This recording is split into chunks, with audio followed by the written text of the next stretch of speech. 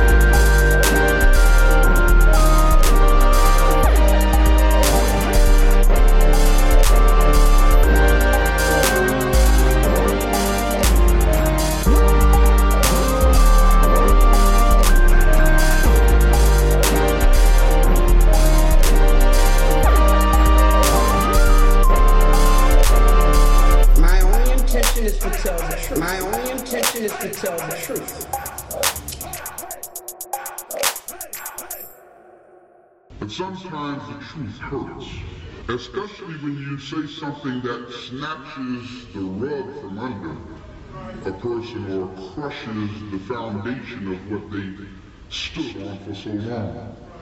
The messenger often becomes the target of our emotions. It's okay.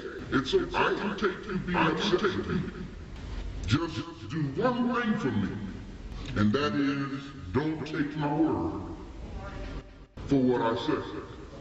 Go verify it for yourself.